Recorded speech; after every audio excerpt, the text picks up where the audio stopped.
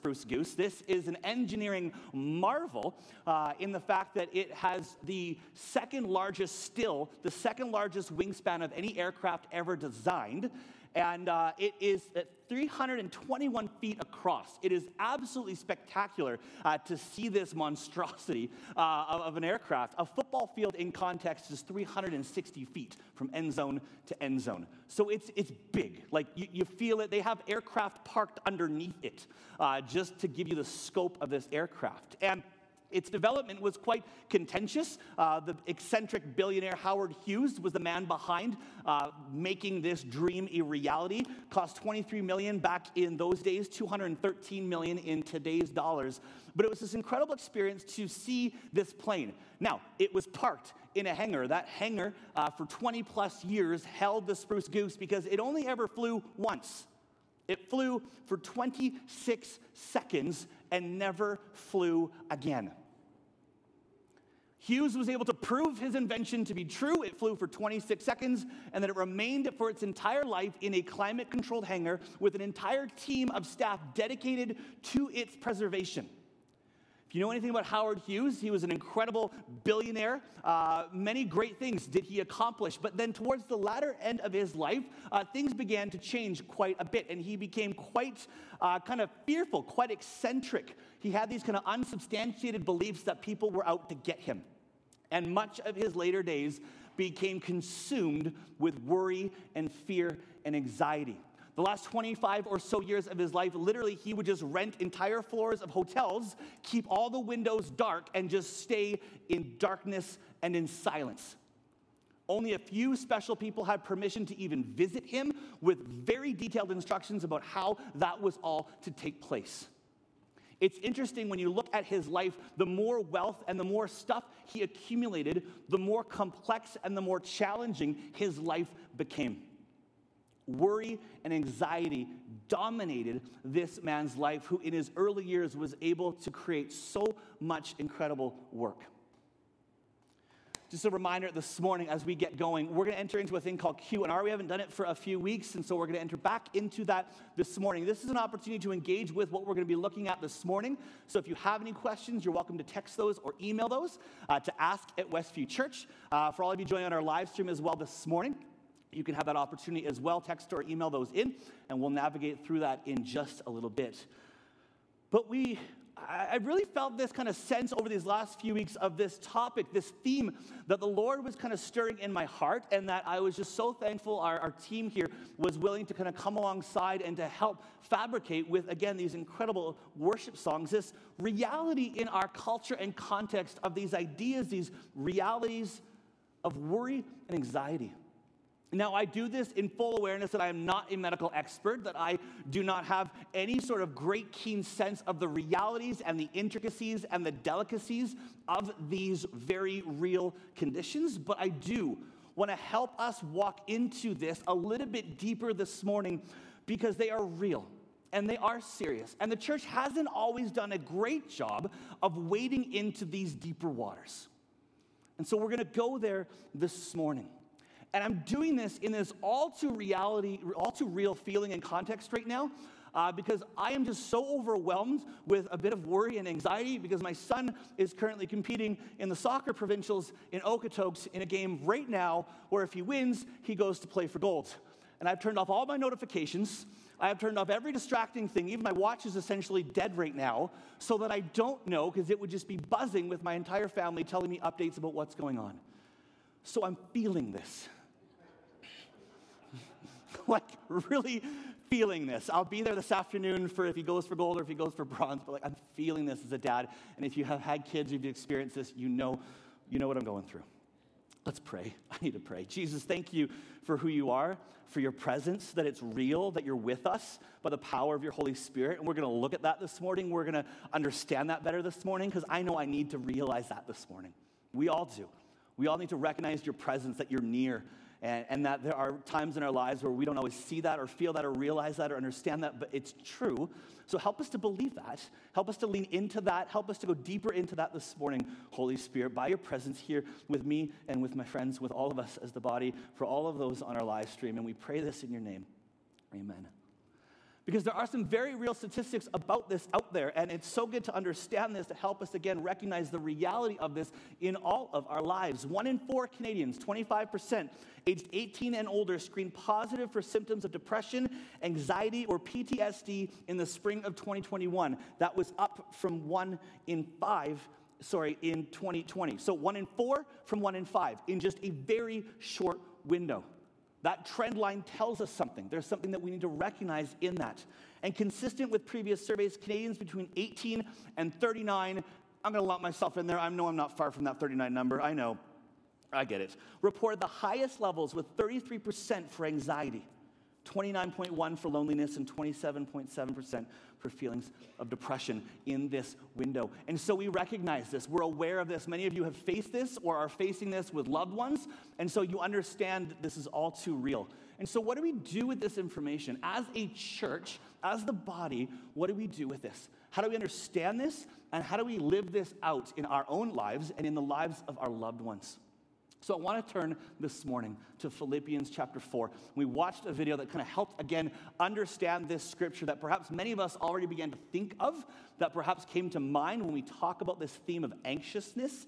And so let's get to Philippians 4. We're going to walk through that a little bit this morning, verse by verse. And then as well, we're going to spend some time in the Old Testament looking at an important individual who I think he himself struggled in this area and who is going to help us understand this better in our own lives. So church, Philippians 4, beginning in verse 4 and proceeding. So let me just start here in the word. It says this in verse 4, "Rejoice in the Lord always.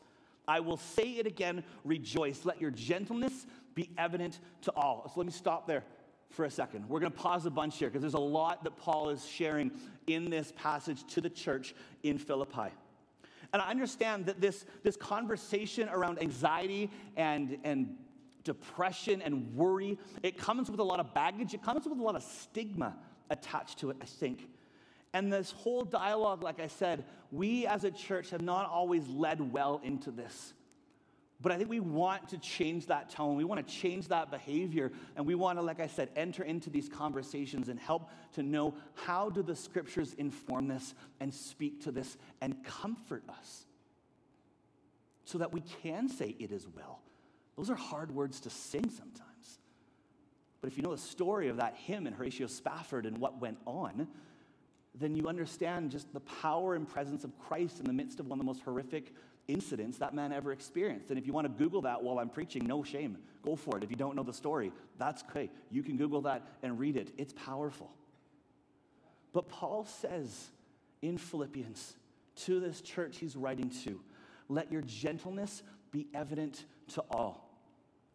This incredible posture that this man who has committed his life to making known the good news of the gospel, who has experienced incredible joy and incredible hardship, says those words in the midst of incredibly difficult circumstances, let your gentleness be evident to all.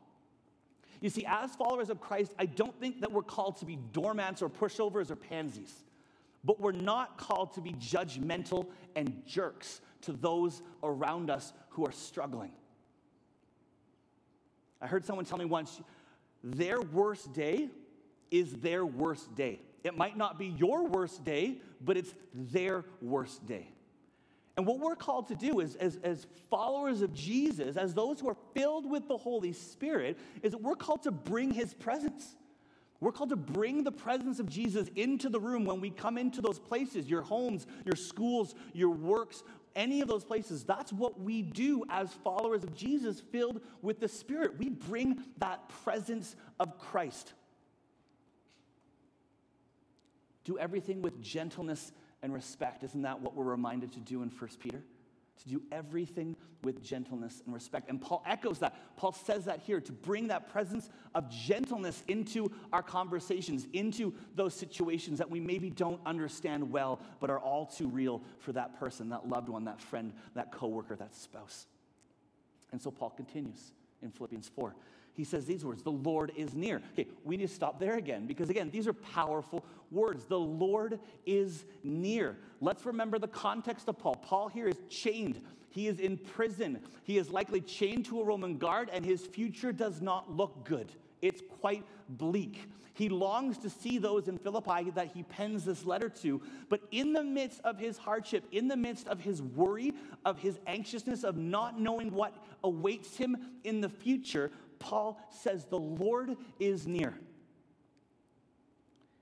He encourages his readers to remain steadfast in their faith and to imitate the humility of Jesus.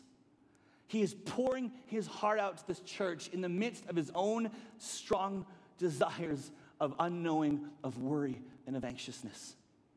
And so Paul here in these dire circumstances desires to make known to the church in Philippi, and I believe for us too this morning, the Lord is near. Let that sink in for a moment, church, this morning. These words that we have sung, all that we have done is to help us recall to mind and to hold fast to those words. The Lord is near. And so then Paul continues here in verse 6 with these words, perhaps ones that are familiar to some of you. Do not be anxious about anything, but in every situation, by prayer and petition with thanksgiving, present your requests to God. And the peace of God, which transcends all understanding, will guard your hearts and your minds in Christ Jesus. Now, I think we need to be careful here for a moment, because what Paul isn't saying is that it's not okay to not ever be anxious. That it is okay to not be okay. Hear me when I say that, church, this morning, and believe it. It is okay not to be okay. But we know where there is hope, and we know where there is comfort. And so Paul is encouraging the church in Philippi, and he is reminding us through the living word of God as well this morning. Yes, there is peace from God that transcends all understanding. That this is available, that this is all too real. It's what gives Paul this ability earlier in Philippians 4 to say, rejoice always. That even in the midst of these situations, even in the midst of Paul's dire circumstances, that he can muster up somehow this courage to say, rejoice always. That doesn't make sense to me because I have not always rejoiced.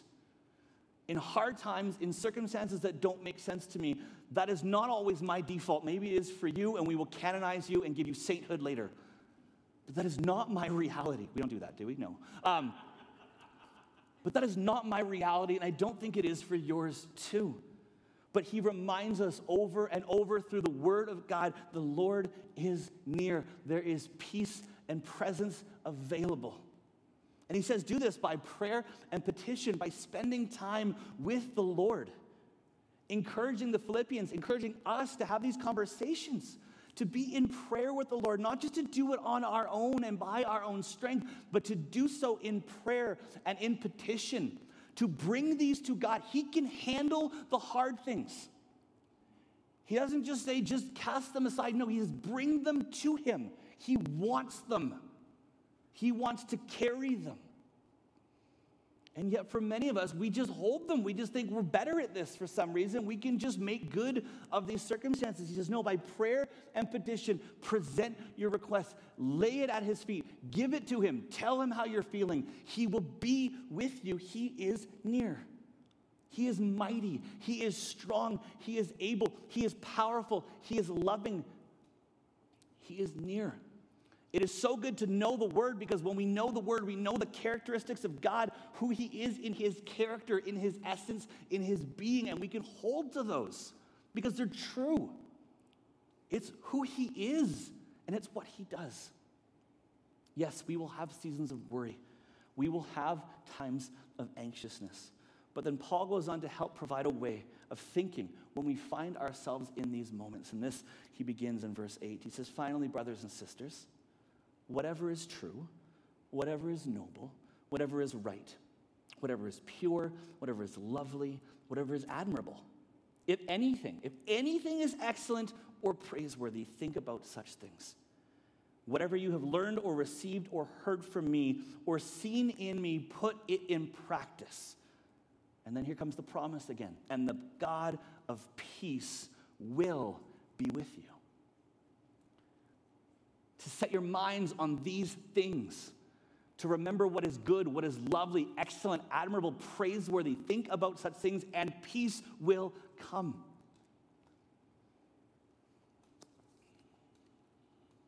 Can I be real with you this morning? Can I be honest? Sometimes I think we have this weird idea that pastors are somehow perfect people. Just ask my wife. I'm not. Ask my kids. Don't ask my kids. No, don't ask my kids, no. But I need to be real with you this morning. I think this is going to help give some context to why I felt the Lord put this on my heart. So back in March, spring break, we're preparing for this trip for Phoenix, okay? It's going to be our first trip to Phoenix to see Charity's family, for my kids to see their grandparents in 2.5 years, right? We did not travel internationally for like 2.5 years. And so here comes this window of availability again to get down to Phoenix. You had to do the COVID test 24 hours prior. If that doesn't cause anxiety, I don't know what does. So Noah and I had the golden ticket of exemption because we had both had COVID within those 90 days. But Charity and Talia didn't. So 24 hours prior, they go for their COVID tests. And all of the while, these days leading up to this test, my gut is in absolute knots. I have never felt something like this before in my physical being. I was sick. I was literally popping Pepto-Bismol capsules like they were a fresh can of Pringles. I did not know what was going on inside of me at that time, but I felt sick. The test came back negative. We got on the plane. We landed in Phoenix. And within hours, all of those symptoms were gone. And it was a wake-up call for me. It was a very real wake-up call. So over the course of the last couple of years, I've been meeting with a counselor, working through in my own life some of my own journey in worry, in anxiety, in these areas. And it manifested itself in a very real presence that week leading up to this trip. I never felt a manifestation of anxiety like that before. Maybe you have. Maybe you've navigated this. And so I hope you understand what this is like. So I booked an appointment with my counselor, had a great conversation. Christian guy gave me a great opportunity to be able to wrestle through some of this, not just from a biological, physiological piece, but from a spiritual piece. Because I want to be able to understand that from the Word of God and how that, again, applies and lives out these truths in my life and in our lives. And so I had this powerful conversation with him as we're walking through, me sharing some of what's going on here. He drops this. He says, was this trip to Phoenix an idol for you? This is why I pay him as much as I do. Wow. Yeah, it was. I had put everything into this trip. It was an idol. To me, it was more important to go on this trip than it was to acknowledge the goodness and presence of God by the power of the Holy Spirit within me, that regardless of what was going on in my life, I could sing, I could make known that it is well. And so he says, were you placing this trip above God?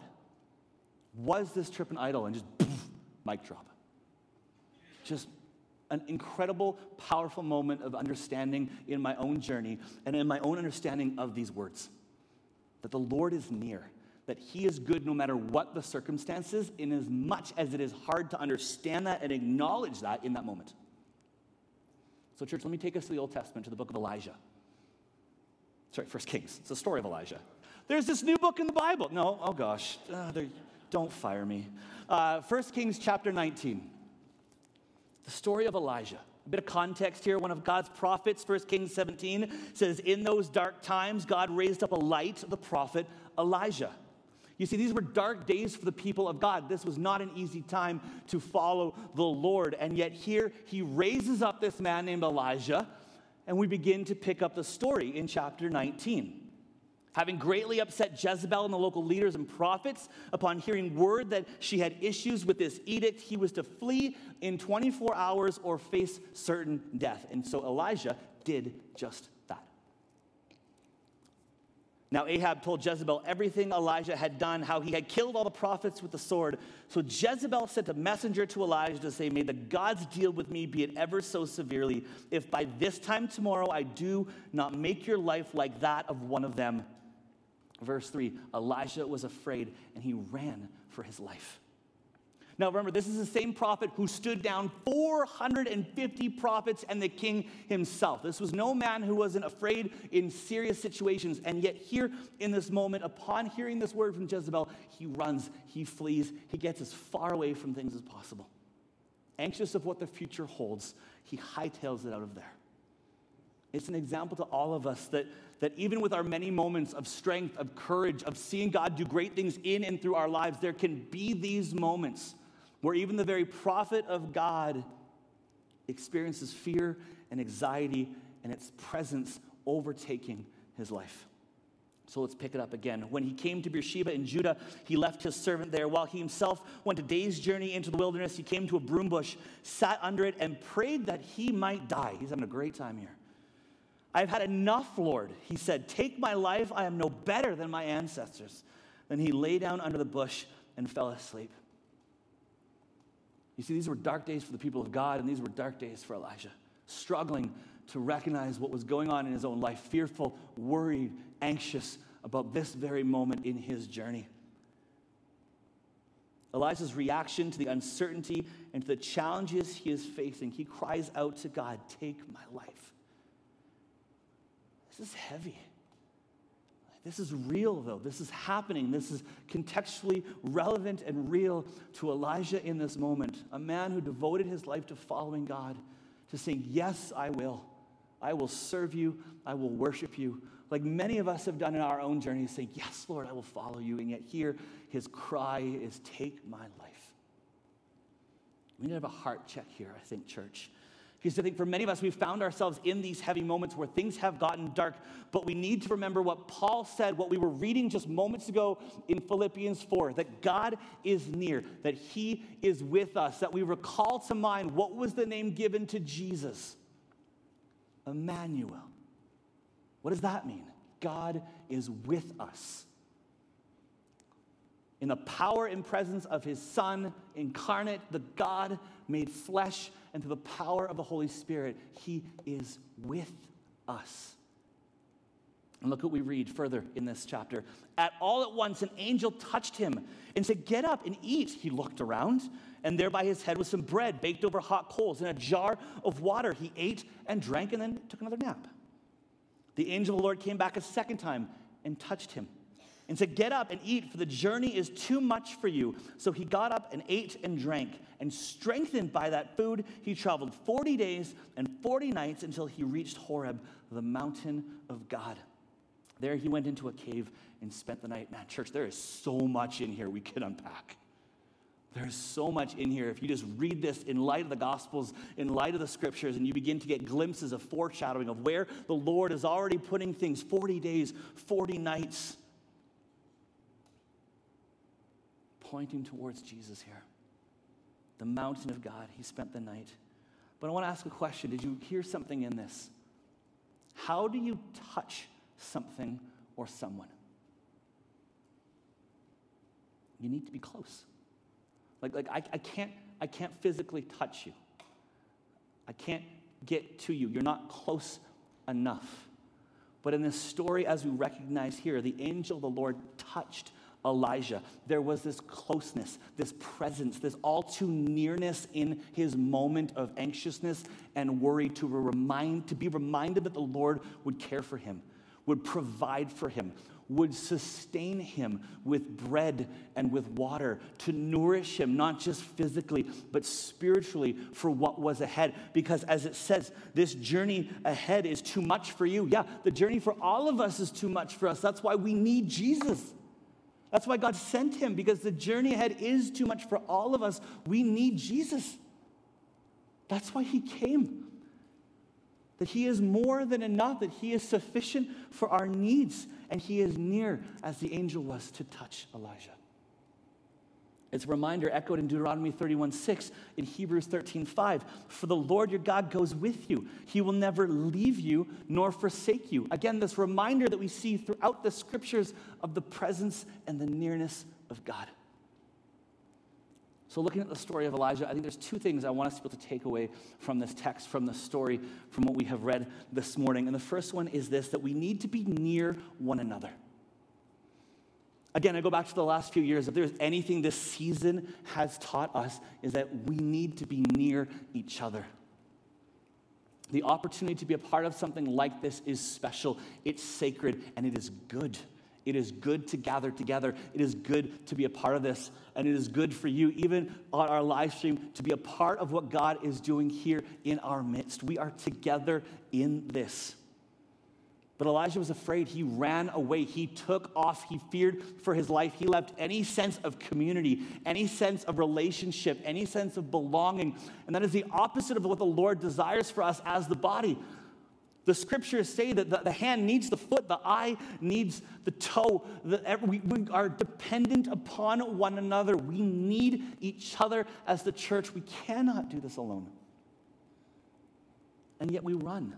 In these circumstances of anxiety and of worry and of fear, we run. We pop Pepto-Bismol pills like Pringles chips. We scroll endlessly. We choose things to numb our pain. And the Lord is saying to us, we need each other. That's what we need. But Elijah fled. He fled from all community. And I think this is often our default, but again, we are created for community church. We need those safe spaces where we can be heard. We have elders, again, at that prayer room to listen, not to tell you what's wrong with your life, but to listen and to pray and to journey alongside you, because that's what God does by the power and presence of the Holy Spirit with us. And secondly, we need to listen. We need to listen carefully. Because if you continue in the story of Elijah, God shows up. And God shows up in a very interesting way. And he doesn't show up in the earthquake. He doesn't show up in the fire. He doesn't show up in the wind. He shows up in the whisper. He shows up in the whisper. And the only way to hear a whisper is to be near someone. You can't hear a whisper from a distance. And sometimes the Lord speaks in a whisper. And if we're not near to him, we won't hear it. You see, because the world shouts. The world makes known its presence through very loud circumstances and through very loud means and methods. The Lord whispers. And he did that here to Elijah. He made himself known. But are there enough distractions in our lives to drown out the very near and dear and loving and comforting presence of the Lord in our lives? And in those moments of great anxiousness, again, as I have lived through this, as many of us have lived through this, I recognize that there are a number of ways in which we can navigate this reality.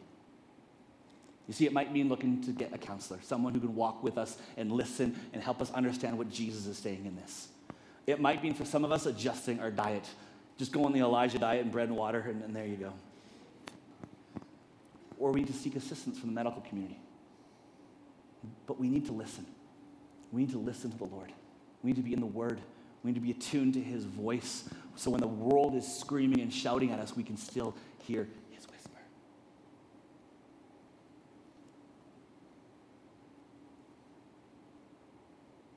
Because the Lord speaks still. He is speaking to us. He is near to us, church. And I want us to understand that in this season of life as we look out towards this fall. A feeling for many of us that it feels like life is about to return to some semblance of normalcy again. But for many of us, we're entering into a new school year, a new job, a new scenario with family dynamics. And so there is with that itself this presence of anxiousness and worry and uncertainty. And so again, the Lord reminds us that he is near. He is with us, that he is speaking. And it might not be in the obvious, but he is speaking.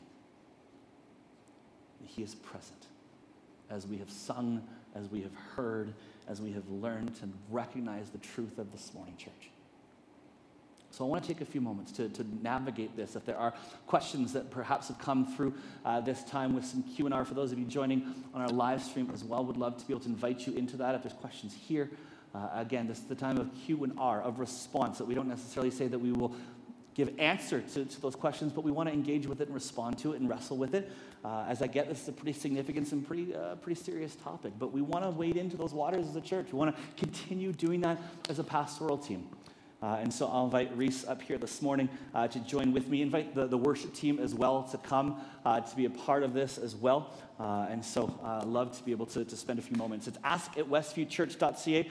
If you want to text or email those in, you're welcome to do that this morning. And we want to wrestle through this. So, brother. At the beginning of your sermon, you gave us some statistics. Yes.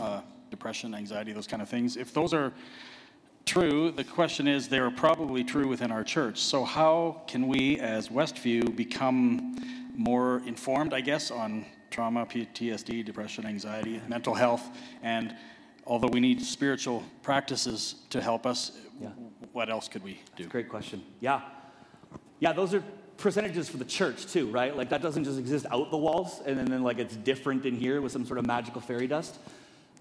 It's a great question because it's my reality and it's probably maybe yours too. I'm in that percentage group, and so I acknowledge that, I understand that, and so I want to lead out in that. I don't want to be a pastor that comes across as having it all figured out and all together. And so I think what we all need to acknowledge is that we are not perfect people, that we are filled with the presence of Christ, and so we will one day experience perfection, but it's that side of glory. And so I think we need to acknowledge it, we need to wade into it, we need to recognize that there is help. There are great ways of seeking help, and I think I listed some of those, in my message. And I think we need to recognize this morning that we don't walk into church wearing a mask. Yeah. But it's true. We don't need to walk into this place wearing a mask, pretending to have it all together. We can be real, I think. We can all be honest and transparent. And the more we do that, the more we see Jesus at work in our brokenness, because in my brokenness, he begins to work. And I think that helps acknowledge it. And I think we just need to be gentle. Do everything in gentleness with one another.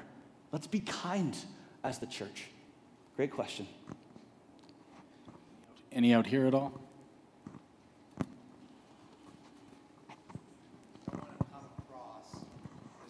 I don't want to come across as judgmental. But I almost get the sense that you're saying we have to accept that that's the norm. And I certainly, like you, I have worry, I have anxiety, so I'm not perfect. But is it really a sin? Like, is this what God wants us to have, is worry and anxiety? Because when the angels proclaimed Jesus coming to earth, he said, peace on earth. So I think the norm should be peace, not anxiety. And I'm almost hearing you say we have to accept the fact that that's the reality.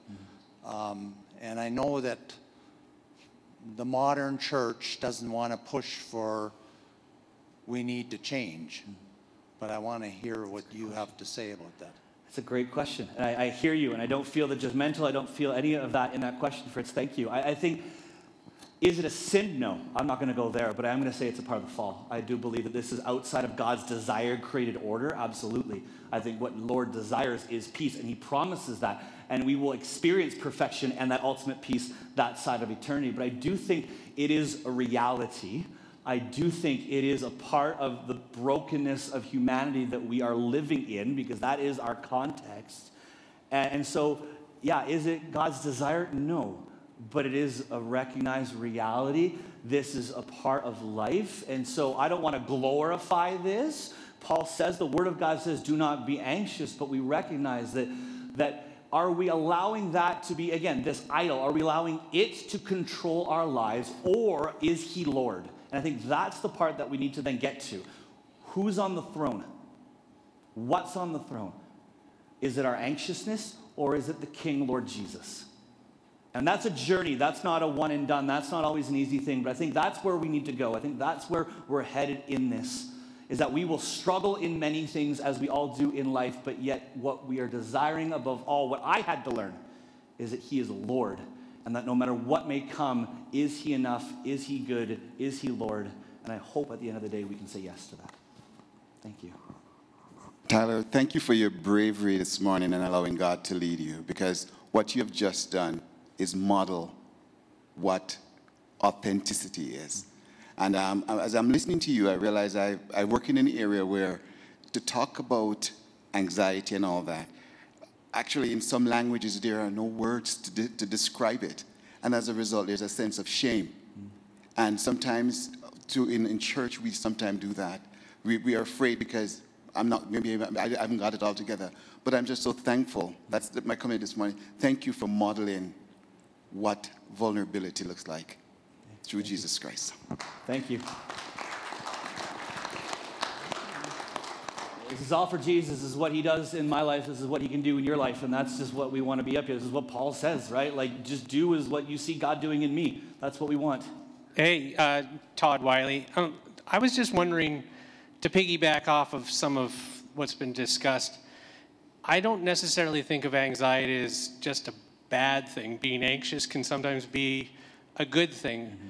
I think of it as something that prepares me for being in front of people or speaking or any of those things. So is it maybe that when the anxiousness overwhelms us, we're not understanding where it's coming from and we're not giving over that concern to God? And maybe that's why Paul doesn't want us to be anxious. It's okay to be anxious, to be ready for, a performance or a concert maybe. But maybe when it prevents you from living your life, is that where the concern is? It's a great question. I think there's definitely some good truth in there that, yes, you're right. For many of us, I mean, the thought of you coming up here and doing this is already giving you anxiety, is already filling you with anxiousness. I mean, I get people asking me, how do you talk to hundreds of people in a room? And it's like, I don't know, this is what you do. This is just what God created me for. But I think there is that reality that there can be that preparatory work that it helps us, again, acknowledge who's on the throne, who is Lord. That this is not done by my own strength. I don't get up here and do any of this by my own strength, but by the work of the Lord in and through me. His power made manifest in my life by the Spirit. That's what equips me to get up here and do this. And so you're right, in those moments where you've got a big presentation or something to be able to say, you've got hard questions to ask, what are you doing? Where are you going? Who are you trusting in? Your own competency or in the Lord in you? And I think definitely Paul is helping the Philippians and us understand that in that passage. I think that's a great question. Yeah, keep them coming.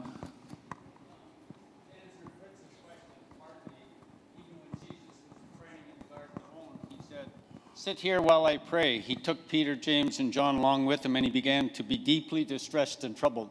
Mm-hmm. So I don't think it's unusual that we as Christians should be distressed or troubled. That's great. Man, you guys just want to keep doing this. This is good. Love it. This is what it's for. It's why we do this. It's not any other way. I love it. Okay, so Cecil says that you're being vulnerable. So I'm going to ask you a personal question. Why are you concerned about how your son is going to do in the soccer game? No, seriously, I'm asking that question. This thing has been vibrating, and you know what it's doing. I mean, I say that in maybe, again, this is public speaking 101. Break it down, get some humor in there to kind of get the crowd into your favor. But the reality is, yes, I say this in jest, but I say this in seriousness. As a loving father, what do I desire more than anything else? For my son to know he is loved and valued and cared for. Over the course of this entire tournament, what have I communicated to him? It's not about whether you win or lose. Are you playing fair? Are you, trusting in this? And so I say that in a part, yes. Do I care about the outcome? No, what I care about is my son's salvation and his eternity with the Lord. That's what I care about for all of us. And yet, yes, there is that part of you as a father, as a wife, as a whatever, that just wants that best, even though I know that it doesn't matter. It's just a game. Don't watch the sermon, Noah. It's a tension. We're not perfect. We are going to struggle. That's a struggle. That's not like me glorifying it. That's a struggle. That is a reality for me that I'm doing everything in my power not to turn my wrist. Well, let me tell you this, church. The way of Jesus isn't to suck it up and pretend that everything's okay. That we shouldn't, as I said, pretend to come into this place and to wear a mask. Because Jesus says in Matthew 11:28, "Come to me, all who are weary and carry heavy burdens, and I will give you rest." Paul recognizes this in 2 Corinthians, right? He says, "For when I am weak, then I am strong." And so we need to get behind the stigma. We need to get away from the realities of this, and we need to lean into Jesus more. We need to trust him. We need to worship him. We need to be in the Word together. Because if you're struggling, it's okay not to be okay. There is help. There is hope. God is near. Listen to these words from Psalm 34 and worship him. Yeah, let's just begin this. Let's just begin this. Hear these words, church. I held these close this week. The Lord hears his people when they call to him for help. He rescues them from all their troubles. The Lord is close to the brokenhearted. He rescues those whose spirits are crushed. You see, church, the Lord is near. He is with us this morning in our moments of weakness. He is with us in our moments of great joy and celebration because he is for us. He has created us. He loves us more than we even know. He is here right now by the Holy Spirit's presence. And so let me pray. Lord, I thank you for this moment in our week, in our day, where we do pause, where we do tune our hearts to sing your praise, to hear from you through your word.